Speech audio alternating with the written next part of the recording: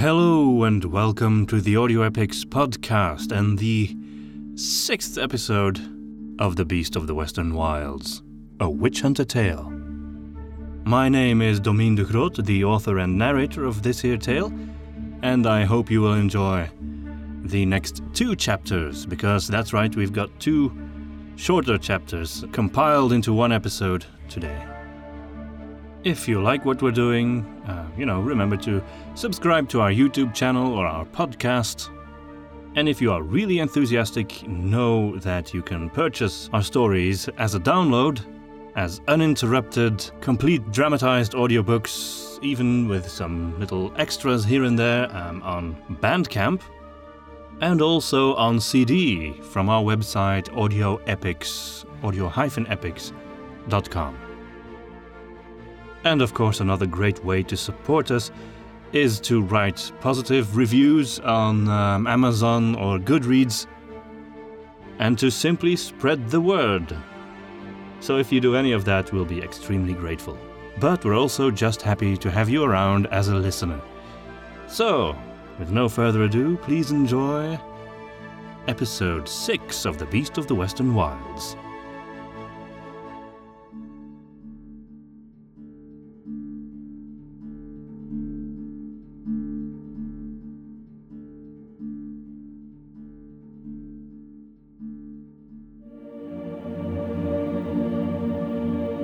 The Song of the Bog Witch. Ludlov sat in his chair, resting his chin on his fist, pondering as he watched the slow death of the fire and the glowing remains of the wood it left in its wake. Darkness slowly encroached as his eyes grew weary. He went over the Count's story again in his mind. As odious as the man was, Ludlov believed he had told the truth. But had he told the whole truth? Count Adelhart was callous and cold, but dangerously naive and reckless at the same time. That was what most likely had led him to seek contact with the spirit world in the first place, and now he actually believed that he could postpone his doom indefinitely by keeping Frederick locked up in his castle forever. Ludlov had rarely encountered a demon, but it had happened before, and even his limited experience sufficed to tell him that she could not be fooled in this way. It was even possible that the Count's behavior was exactly what she wanted from him. Perhaps her intent was simply to ensnare more souls. After all, she had already entered Captain Elzenbach's dreams. Her power over this place was clear. If Frederick stayed here, she would most likely start influencing the child at some point. Then again, what about Hans? The young man seemed almost saintly in his demeanor. Surely she hadn't got hold of his mind. Or had she? There was one more question on Ludlov's mind, a question that hung over all the others like a dark cloud. Where had she come from? Just how had the Count and Countess come into contact with her? He believed the stories of hedonism and excess, and he assumed that lust and debauchery were in fact this particular demon's domain. But simply indulging in these things could not have been enough to raise such a powerful spirit. No, she had to have been here all along. Perhaps the actions of the couple had simply drawn her attention. The fire had died now. It was fully dark. Even the moon had disappeared again. Ludlov at last lost the fight against sleep, and soon he was dozing off.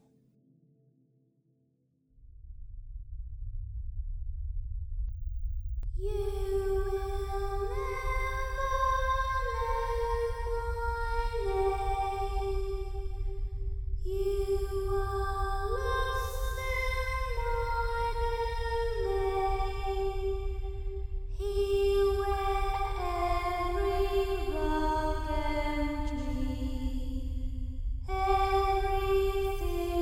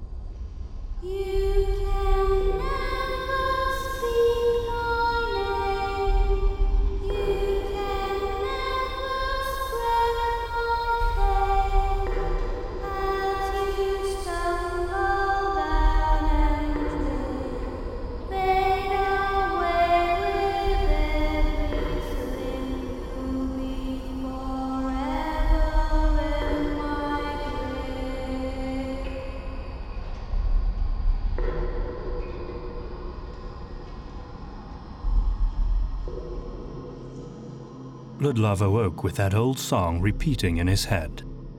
He recognized it as part of an old folk tale for children, but he was struggling to remember which one. It was still dark and quiet in the room, but he could just make out the walls and furniture around him in pale blue moonlight. He got out of his chair and turned to the window.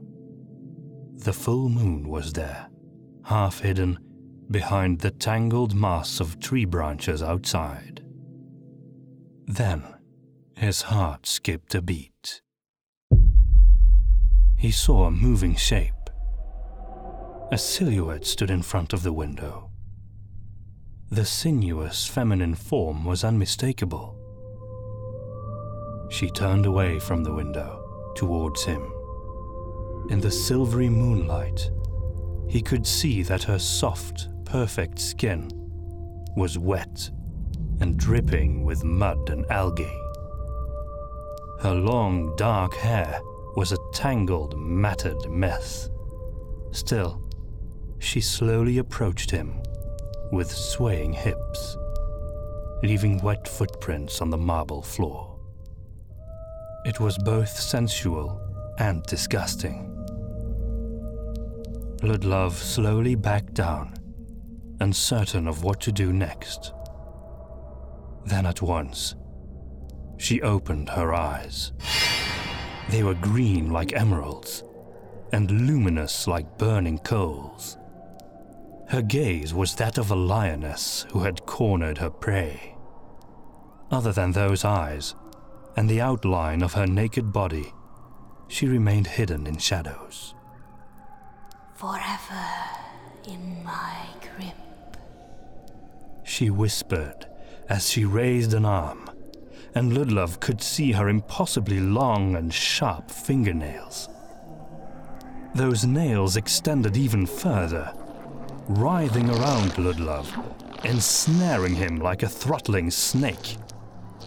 Instinctively, Ludlov clutched his chest and felt the amulet of Sancta Gwendala there. Remembering the inscription, he called out, "Demona! Mundus non tibi appertinet. Sancta Gwendala, ora pro me." Then he saw a flash of light, and immediately the demon recoiled. Between them now stood a tall, winged figure in splendid golden armor, holding aloft a flaming sword. The light from the sword was clear enough to illuminate the entire room, as if it were a bright summer's day. The demon was simply gone, as if she had never been there. Then, the winged figure turned to him. It was Sancta Gwendala, her face and hair both as white as marble, her eyes golden as the sun. Her gaze was fierce and gentle at once. To his own surprise, Ludlov was actually far more afraid now than when the shadowy form of the demon had been about to strangle him in her claws. For here before him stood uncompromising goodness, a light that could reveal anything hiding in the darkness. And what had seemed strange, powerful, and alluring in the shadows was revealed to be small, ugly, and ultimately meaningless in the bright flames of rightful judgment. Ludlov found he could not look into the eyes of this woman, and so he turned away his face. "I'm not worthy." Then a shock went through his body, and he opened his eyes. he was still in his chair. The soft grey light of early morning made everything seem so mundane all of a sudden, bereft of both the mysterious allure of night and the ferocity of holy light. Had it been a dream or a vision? And what had been the source? He felt a heat in his chest and grasped it again. The amulet, he thought. Something had happened. Taking a deep breath, he pulled the amulet out of his shirt. It felt hot, even for having rested on his bare chest. In fact, now that he had taken it out, he still felt a glow both within and on his chest. Sancta Grandala, did I really see you? It seemed so hard to believe now. With a sigh, he decided to tuck the amulet back underneath his clothes. His back ached as he started to get out of the chair. How long had he slept? It could not have been very long. As he got out of the chair, he saw Fulcrin perched on top of a bookcase near the ceiling. The falcon was asleep. Ludlov looked out of the window. A soft purple dawn was rising, somewhere behind the trees. The song returned to his mind. Forever in my grip. Had the demon visited him in his dreams like she had done to Captain Elzenbach? It seemed likely, but that song, he had known it very well a long time ago. Suddenly, a realization came to him.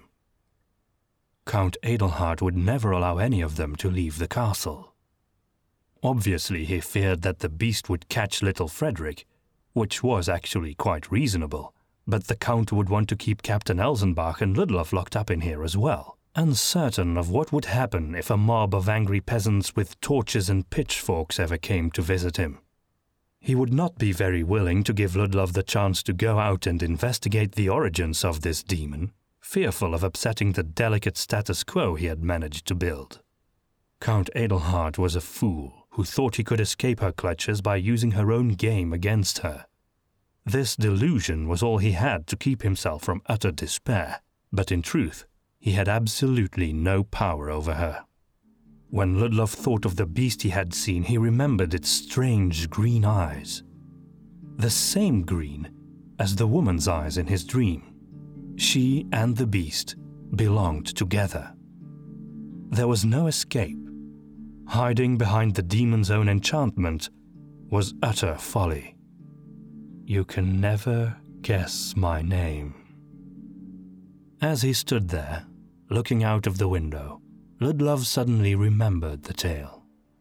The Bog Witch. It had scared him beyond words as a child. It was about a creature that was half woman, half monster, lurking in a swamp, luring children into her domain with promises of fun and games. Once the children entered the swamp, they all drowned. No one could catch the Bog Witch until little Greta, the heroine of the story, had learned the witch's name. Knowledge of the name had given her the power to expel her. Ludlov's studies had taught him that there was some truth to this when it came to demons.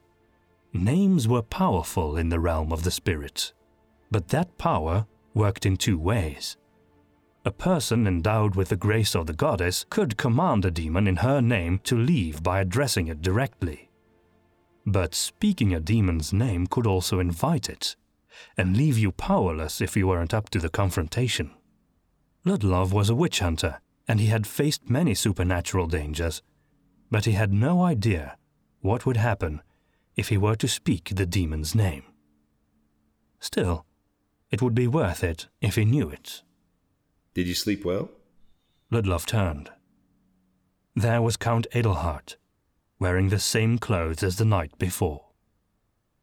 In the early daylight, Ludlov first noticed something strange about his eyes. His pupils were grey and dull, rather than black. It made him seem less present somehow. I didn't, my lord, unfortunately. She visited you, didn't she? Ludlov nodded, but did not intend to describe his dream. How are Captain Alzenbach and the baby? Count Adelhard stood beside Ludlov, looking out of the window with him. Both are still asleep. You will find that the baby won't cry. He won't be hungry. Here, food quickly becomes superfluous.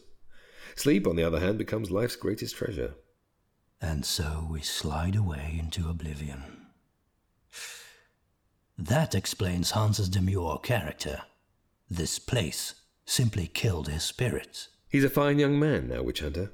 He is dead on the inside, my lord. That is the demon's enchantment. No one in this castle dies, but neither can they really live. That's why you don't need food, but you do need sleep. That's why everyone here is plagued by dreams of her.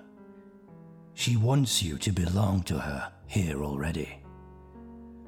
Don't you see, my lord? Here, or in her domain, she's got you either way. The only difference is that here you can lure in more souls for her. Hans, Frederick, the captain, and me. She wants men in particular, doesn't she? The Count had been looking at Ludlov in that unimpressed way of his throughout his words. In here I have my comforts, and I don't need to be alone. It's not pleasant, but it's better than what she's got prepared for me. Ludlov went over to the window, standing in the same spot where he had seen the demon in his dream. He turned to face the Count. Do you still not see? You cannot escape it. She controls the beast, my lord. I realize that, Witch Hunter. I know that she can disenchant the castle at any moment. But she devised this game, and for now she's having fun with it. I just hope to postpone my fate. You must understand. I will do anything to do that. And in doing so, you are dragging down 4 other souls with you. Count Adelhard slowly nodded, looking out of the window with sad eyes. Perhaps there was still something of a soul in him. You say you love Hans as your son, but you keep him here, knowing that every day his will is weakened, and he will eventually be headed into the same eternal doom as you and your wife. Count Adelhard turned to Ludlov angrily. That sharp tongue of yours may get you into trouble someday, Witch Hunter. Oh, it has done that many times before, but I've always managed to get out so far. The Count pushed a strong finger onto Ludlov's chest.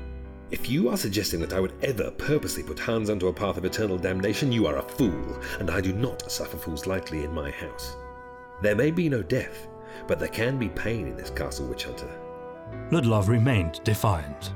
Fulgrin came flying down from the bookcase where he had been sleeping and perched on the witch hunter's shoulder, as if to support him in his plea. Whatever your purpose may be, Rufus Adelhard, you are putting Hans into a path of eternal damnation. Those dreams will keep haunting him, and no matter how strong or well-educated he may be, eventually they will overtake him. And then his eternal fate, like yours, will be sealed. Aiming your anger at me won't do anything to change that. Suddenly, Count Adelhard turned away from him.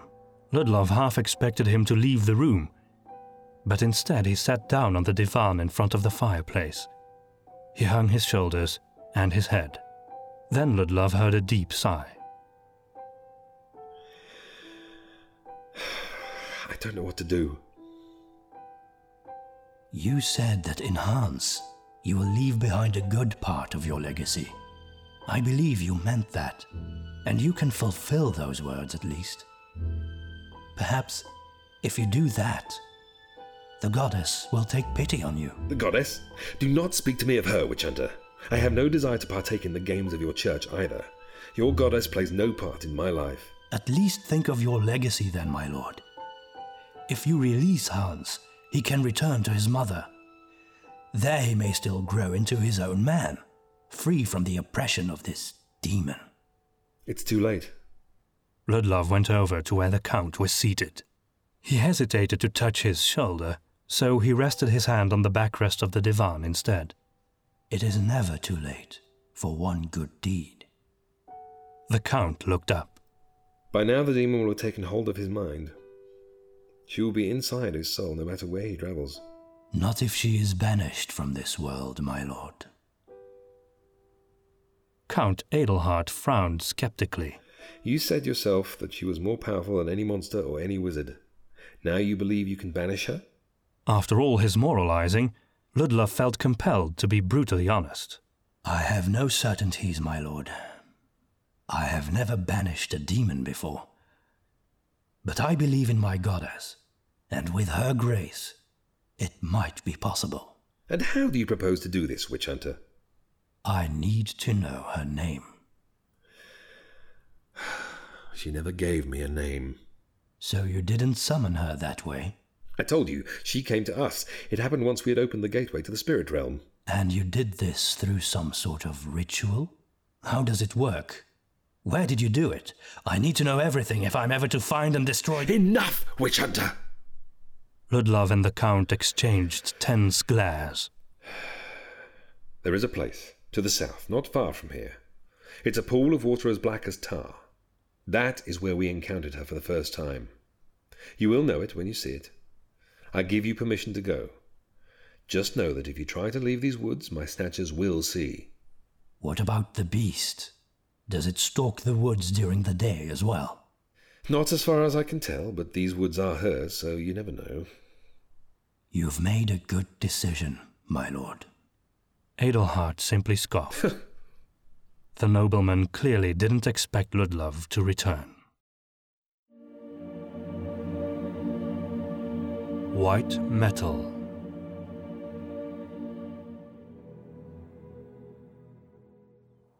Warm orange light shone through the branches of the trees as Ludlov left Castle Adelhart behind him with Fulcrin on his shoulder and crossed the bridge. He was on the beast's hunting grounds again, but he did not feel any less safe than in the castle. Even in the morning light, the woods still looked ominous. In fact, the dark colors of the trees and the layers of moss, fungi and bare strands of ivy looked even more unnatural now. There was a pathway leading south, back into the thick of the trees. With some trepidation, Ludlov followed it. Entering the woods, he was quickly surrounded by pale mist, hiding the trees in the distance behind a milky grey shroud. The sounds of the deep forest echoed in the distance as he made his way down the path. Fulcrin sprang from the witch hunter's shoulder and fluttered ahead into the distance. The bird gracefully soared ahead, soon disappearing into the mists. Ludlov was alone with his thoughts now. He didn't like that. It usually led to gloomy ruminations on the Black Sickle and his wife's murder. If there was one thing that made him glad to be on this strange journey, it was the chance to turn his mind to something else for a while. The sun disappeared behind grey clouds, dulling the surrounding light. After a few miles, the path split. The main path continued on as before, but there was a narrower one, mostly overgrown, heading diagonally into the thicket. There was nothing to indicate which way he should go, but Ludlov's curiosity won out in the end. He could always go back. The narrow path was on a soft downward slope into ever thicker undergrowth. The witch hunter was about to take out his rapier to hack away some of the underbrush when he saw the pool. It wasn't very large, and there was nothing impressive about it. It was simply a stagnant pond, full of dark water, half hidden behind dead reeds and low, thorny bushes. In fact, Ludlov noticed that all plant life surrounding the pool was dead, even the trees. And there was a stillness in the air that gave even the hardened witch hunter goosebumps. Sancta Gwendala, protect me. He clutched his chest where the amulet was. Then he gingerly hunched over the pool, looking down at his own reflection. He saw himself as a gloomy silhouette against a backdrop of grey clouds and twisted branches. Ludlov tried to look into the water itself, hoping to find some clue. but it was so dark and opaque that he couldn't see anything beneath the surface. Still, he felt compelled to keep gazing at it, longer and longer. It was like the water itself was drawing him closer. Then he heard the shrill cry of a falcon in the distance, and he was shaken out of his reverie.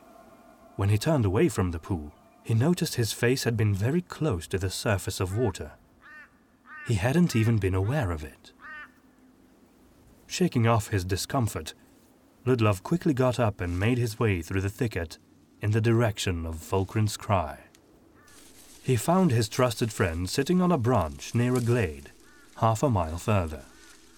"What is it, Fulcrin?" He was happy to be conversing with another living being, even if it was only an animal. The falcon simply looked at him with that inscrutable expression that was typical of birds of prey. Looking around, the witch hunter suddenly noticed a slab of grey stone rising askew out of the underbrush, half covered in moss. As he made his way towards it, he realized this stone was not all there was to see. Further ahead, behind some tall bushes, rose more of the stones. As he approached, he could see the writing on them. It was High Thottic, written in the decorative Thottic handwriting that was slowly going out of style these days. Only parts of it remained legible. Countess Maria of something Adelhart. 13 something 7 1408 HTC. Beloved wife of Count Eldrick Adelhart, I think. Mother of Lisa Ludovic Eland? No, I don't know. And Sigrid. Was this a memorial stone for one of the Count's ancestors? It was possible. Nobles were usually buried inside a church, but sometimes their families would raise memorial stones outside of their actual graves to give townspeople and outsiders a place to pray for them. The other slabs were memorial stones too, all dedicated to members of the Adelhart family. Ludlov knew that this meant that there had to be a memorial chapel nearby as well. As he continued, the bushes became thicker and thornier, and he really had to draw his rapier to cut out a path. No one had been here in a long time. That much was clear. The stones looked older and more worn as he progressed. As he was cutting his way through some tall bushes, he suddenly noticed behind them a structure made of rough-hewn stone. Looking up, he could see the pointed slate roof overgrown with moss. This had to be the chapel. Fulcrin flew to the top of the roof and perched on it. Ludlov cut a path around the structure until he came to the open doorway, gaping into the dark. He carefully entered the chapel. There was a hole in the roof, which was the only reason the witch hunter could see anything at all. The window hatches were closed and barred on both sides, but after a minute or two, Ludlov's eyes adjusted to the darkness and he could see more clearly the inside of the building. It was small and humble. He saw the broken-down remains of some pews and a stone altar, and against the back wall was a man-sized bronze tablet. It was a relief, once more depicting Sancta Guendala as a winged angel, rising up, holding her sword aloft. The words, Dea Eterna, Miserere Nobis, were carved on top of the relief, and underneath, Sancta Guendala, Ora pro nobis. Ludlov's heart suddenly swelled, and he felt the familiar glow again that had surprised him after the strange dream in the castle. Could this be a coincidence? Here was yet another depiction of the patron saint of his own order. In a rural area, far from the usual influence of the witch hunters, one would rather expect a shrine dedicated to one of the hermit saints, like Wilhelm the White. He approached the relief to study it more closely. As he did so, Fulcrin came flying down from the hole in the roof and landed on Ludlov's shoulder again. He squeaked softly, like he was trying to draw the witch hunter's attention. Ludlov looked at the artwork again. It was beautifully crafted, and looked somewhat out of place in this simple chapel, but he saw nothing particularly out of the ordinary about it. Then he looked behind the relief. A door? Fulcrin, you never cease to amaze me. Fulcrin remained stoic and unaffected by the compliment. Carefully, Ludlov took hold of the heavy bronze plate, and with all his strength, he just managed to lift it up enough to rest on his boots. He slid it aside to rest it against the wall, and then turned to the revealed doorway. It had once been a heavy ornamental double door, but it had been broken open. Jagged pieces of wood stood like crooked teeth in the mouth of some great monster. He could easily push it open. And then there was nothing but darkness ahead. Ludlov had no torch with him, and the gloom was truly impenetrable. Still, he couldn't resist his curiosity, and carefully treaded into the gaping blackness. He almost lost his footing right away. Oh. Careful. It was a very narrow, very steep stairway, leading straight down into a cellar of some sort. Ludlov carefully held the walls on both sides as he followed the steps very slowly. Below, his boots touched hard gravel. At that point, Fulcrin jumped up and flew back into the chapel. The arched ceiling was very low, and Ludlov had to take off his tall hat and hunch over to continue in what seemed to be a tunnel.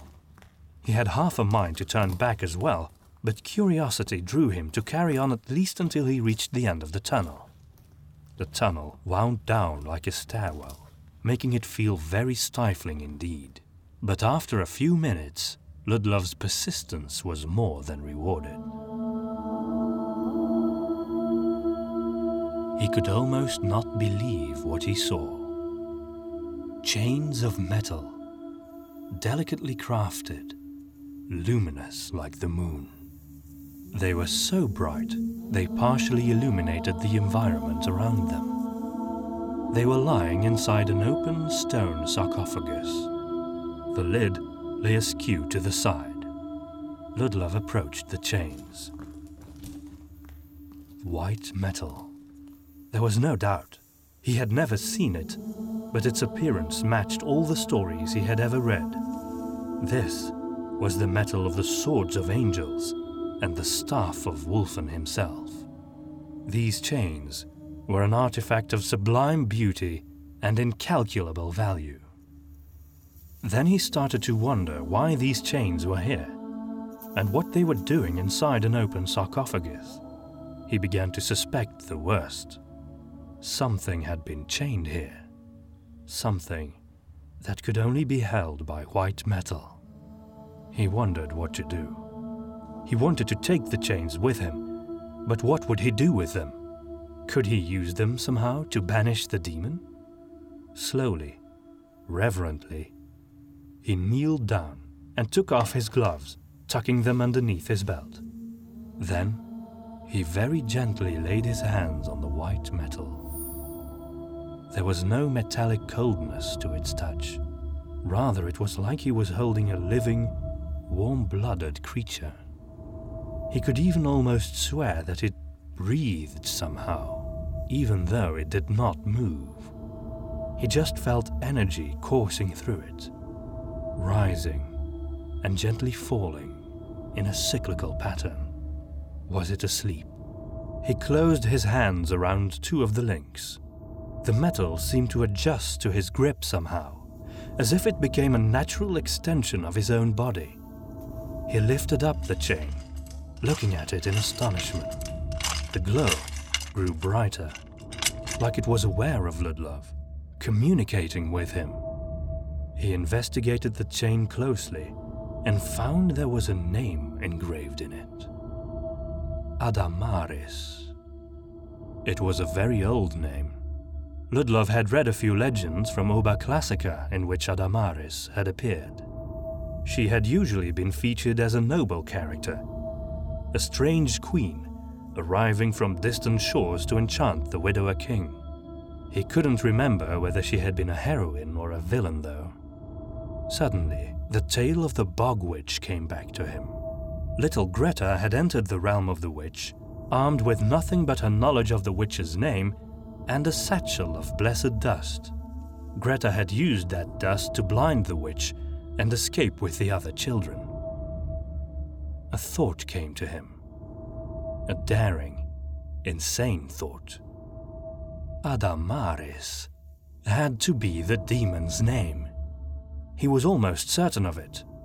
What if this white metal chain were to be his satchel of dust? It was daytime.